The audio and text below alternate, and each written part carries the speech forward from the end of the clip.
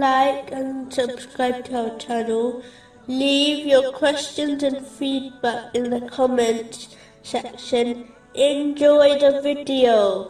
Continuing with the last podcast, which was discussing the aspects of piety, indicated in chapter 7, verse 26. We have bestowed upon you clothing to conceal your private parts and as adornment.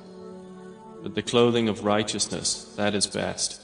In order to make it easier for a Muslim to strive to adopt piety, they should bear an important principle in mind, that this material world is a temporary home. It will quickly vanish, as if it never existed in the first place. This is quite obvious. If one ponders over the stages of their own life, they will realize that even though they may have spent years in one place, such as their secondary school, yet after it finished, it seems like they were there only for a moment, and the effects of the experience fades away also. In fact, the essence of the Holy Quran and the narrations of the Holy Prophet Muhammad, peace and blessings be upon him, is to teach this important lesson to mankind, so that they prepare for the hereafter by taking what they need from the material world. For example, a narration found in Jami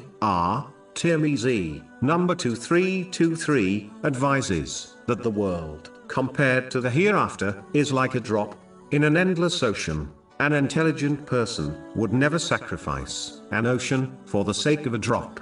It is why a narration found in Sahih Bukhari, number 6416, advises that a person should live in this world as if they were a stranger in a foreign land, or a traveler who both dedicate most of their efforts towards returning home safely. The person who behaves in this manner will shorten their hope of a long life in this world, knowing they will only be here for a moment, even if they live to elderly age. As life goes by in a flash, this will inspire them towards the aspects of piety, which include hastening towards performing righteous deeds, turning away from sins in sincere repentance, and turning away from the temporal material world in preparation for the hereafter. Having hopes of a long life causes the opposite, namely delaying good deeds, delaying sincere repentance, and changing one's character for the better, and it inspires them to dedicate